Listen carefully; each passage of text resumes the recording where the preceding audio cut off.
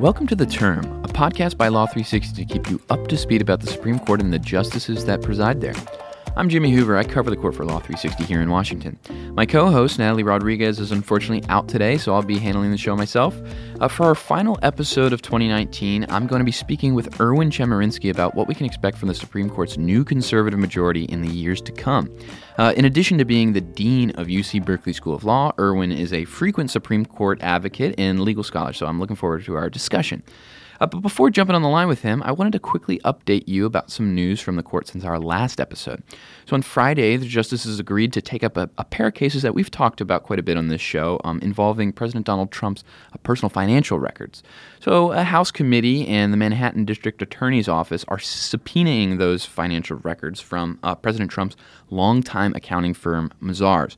So the court's going to hear the legality of those subpoenas in March, agreeing to take up the president's appeals. And on Wednesday, the court took up a pair of cases with some pretty big implications for employees of religious organizations. The question in the case is whether the First Amendment bars workers from bringing discrimination lawsuits against religious employers when those workers have to perform, religious activities for their job. So there's something called the ministerial exception, and that is that labor law doesn't really apply to certain ministerial workers of religious groups when they perform religious duties. So the question in this case is, to what extent do those workers have to be engaging in those religious activities to fall under this ministerial exception? So it'll be probably a pretty big deal for, teachers who work in Catholic schools like the ones at issue in this case, or other religious organizations like that. But now that we're all caught up, I want to turn now to our special guest. So joining me now from the West Coast is Dean Erwin Chemerinsky of UC Berkeley School of Law. He is a frequent Supreme Court advocate and legal scholar. Welcome to the show, Erwin. Thanks for joining us. My pleasure to talk with you. Absolutely. So today we're going to be discussing basically the future of the Supreme Court under this new conservative majority. A lot of shows do, year-end shows that look backwards, but we're going to be looking forward. So I just wanted to kind of tee things off talking about, what's different about this new conservative majority. Obviously, Republican appointees have enjoyed a majority on the Supreme Court for years now, as you've pointed out in our previous conversations, but something's different about this new one. So can you kind of give us a little historical perspective there? Since 1969, there have always been at least 5, and sometimes many, 8 of the justices at a time appointed by Republican presidents. But there's always been a swing justice on the court, a Lewis Powell, a Sandra O'Connor, an Anthony Kennedy, who would join with the liberal justices, especially in some of the most high-profile areas, like abortion rights, affirmative action, gay and lesbian rights. But no longer is there such a swing justice on the court. There are 5 conservatives, all appointed by Republican presidents. There are 4 liberals, all appointed by Democratic presidents. And that's something we've never seen before. Right, and what does the absence of that swing justice do to the conservative majority? I mean, people call it a working majority. What does that actually mean in practice? What it means is, in the vast majority of instances where it's an ideological disposition of the case, it's going to have 5 conservatives on one side and 4 liberals on the other. It's going to be much more predictably split in those cases where ideology is going to make a difference. Right, and so in the absence of a swing justice, obviously that 5th vote, people have started calling Chief Justice John Roberts the new swing vote justice. Would you kind of coin that term for him? Would you use that label or something else?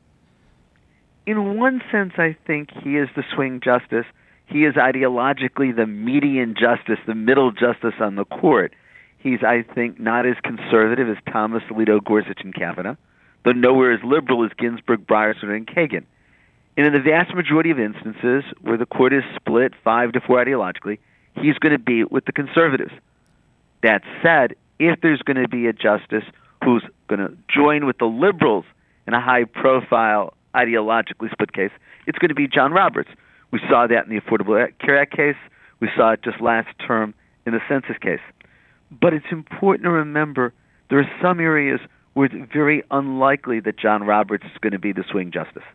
Abortion, affirmative action, gay and lesbian rights are areas where Anthony Kennedy was the swing justice, and before him, Sandra O'Connor, and before her, Lewis Powell. But John Roberts isn't going to be. John Roberts has never voted to strike down any restriction on abortion since coming on the court in 2005. John Roberts' adamant that all forms of affirmative action are unconstitutional. And John Roberts dissented in the marriage equality cases, United States versus Windsor and Obergefell versus Hodges. In fact, in Obergefell, John Roberts wrote a vitriolic dissent, the only dissent John Roberts has ever read from the bench. And I want to talk about Chief Justice, the gap in kind of the public's understanding of Chief Justice Roberts' role. Obviously, he's had, that record since 2005 when he's, it's been deemed the Roberts Court, and yet there still seems to be something kind of unpredictable about him. 1 minute he's, striking down campaign finance regulations, and the next he's upholding Affordable Care Act. Some commentators I've seen refer to this as kind of his institutionalist streak. What do people mean by that? What should people understand about John Roberts' view of what his role should be on the court as the Chief Justice? As the Chief Justice, John Roberts is the first among equals. He presides over the conferences. When he's in the majority, he assigns who writes the majority opinion. He, of course, heads the Judicial Conference of the United States. It's also widely said that John Roberts cares a great deal about the image of the Supreme Court and his legacy as Chief Justice. And so many believe that influences how he comes out. I'm more skeptical of that. So in the Affordable Care Act case, I don't think that John Roberts voted as he did to bolster the court's institutional legitimacy. The reality is, if the court struck down the Affordable Care Act, that would please about 50% of the country. And by upholding the Affordable Care Act, that pleased about 50% of the country. I think John Roberts came to the conclusion that he believed was constitutionally right, that the Affordable Care Act was a lawful exercise of Congress's power. So yes, undoubtedly John Roberts cares about the image of the court, but I don't think that really determines how he votes in particular cases. Yeah, last term was interesting in that, some people accuse the court of actually shirking some of the bigger cases in the wake of, the bruising confirmation fight involving Justice Brett Kavanaugh. There was a lot of cases, and I'm thinking of the Title VII of the Civil Rights Act cases involving protections for LGBTQ workers that the court just did not take any action on, and yet it seems like the Supreme Court has kind of found its stomach for these things, and this term is shaping up to be such a historic term with all of these issues, including DACA, abortion, and more. So, do you think that those concerns are just, you said that there was obviously his view of the merits that influenced some of his past votes, but do you think that Chief Justice Roberts, those institutional concerns maybe are falling in the background now that as we approach this very heavy-hitting term? I think last term, Chief Justice Roberts and the Just decided, whenever possible, to have the court take a lower profile. I think that was the result of the Kavanaugh confirmation fight. So on Friday, January 11th, 2019, the justices met in their private conference to take the remaining cases to be heard during October term 2018. They had 8 slots open on their April oral argument calendar. They had an amazing array of cases to choose among. You mentioned the DACA case was on the docket then, whether or not discrimination based on sexual orientation or gender identity violates Title VII was on the docket then. The Second Amendment case turning to the New York City ordinance limiting guns outside the home was on the docket then. And I can go on with a long list of other things that were on the docket on the court's conference list on January 11th. The court took none of those cases to hear during October term 2018. However, they've now taken those cases for October term 2019, along with other blockbuster cases in areas like abortion, presidential immunity from subpoenas, separation of powers. So the courts are not going to succeed for very long in keeping a lower profile. Indeed, I think the unintended consequence of not taking the cases for last term is that these are decisions now that are going to come down in June 2020 in the midst of a presidential election campaign. Right, and it seems like some of those cases, I'm thinking of the Title VII case, right, where you have this massive circuit split. The lower courts are confused over which, view of the statute reigns. Should LGBTQ workers be protected under that title or not? Those things seem kind of like inevitable questions that the court would have to take up. But my next question is, about when the court has its own prerogative. So this new working majority that people refer to, what are its priorities going to be, in the short term over the next few years?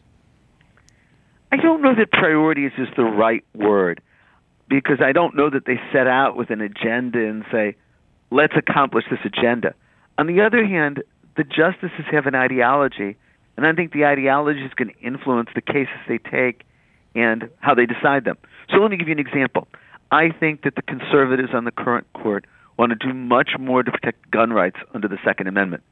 And I think we're going to see, whatever the court does in this term's gun case, a number of cases in the years ahead where the conservative majority expand gun rights under the Second Amendment. I think the conservative majority on the current court wants to provide much more protection for free exercise of religion, and I think it may even include the ability to discriminate against others.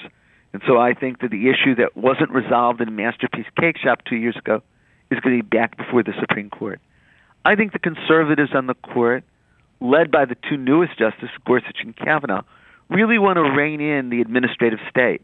I think we're going to see a revival of the so-called non-delegation doctrine, that Congress can't delegate its legislative power to executive agencies. And I think that's going to put dozens, maybe hundreds of federal laws in jeopardy. So I think these are the kinds of areas where the conservative justices that are now the majority are going to take the law in a very different direction. And it sounds like Chief Justice Roberts is going to be the one to decide how slowly or quickly the court moves in a lot of those cases, right? I think that's right. I think Chief Justice Roberts' inclination is to move more incrementally. And so I think he's a justice who would like to see Roe versus Wade overruled, but I think he's likely to push the court towards chipping away at Roe, killing it by 1,000 cuts before getting to the point of explicitly overruling it. I think you're going to see the same thing in other areas where Chief Justice Roberts isn't going to want to go as fast or as far right as, say, Justice Thomas, Justice Alito, Justice Gorsuch. But I think his instincts are with them. I think he's just more wanting to go step by step.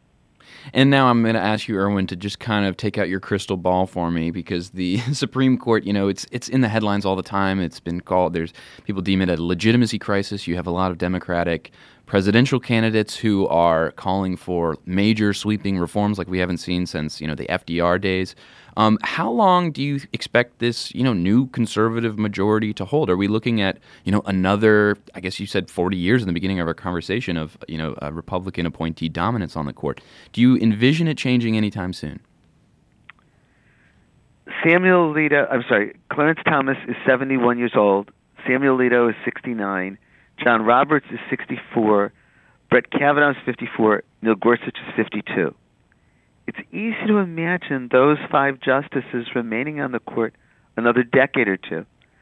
Obviously, one can't predict health and unforeseen circumstances, and some have speculated that Clarence Thomas might want to resign to allow Donald Trump to pick his successor.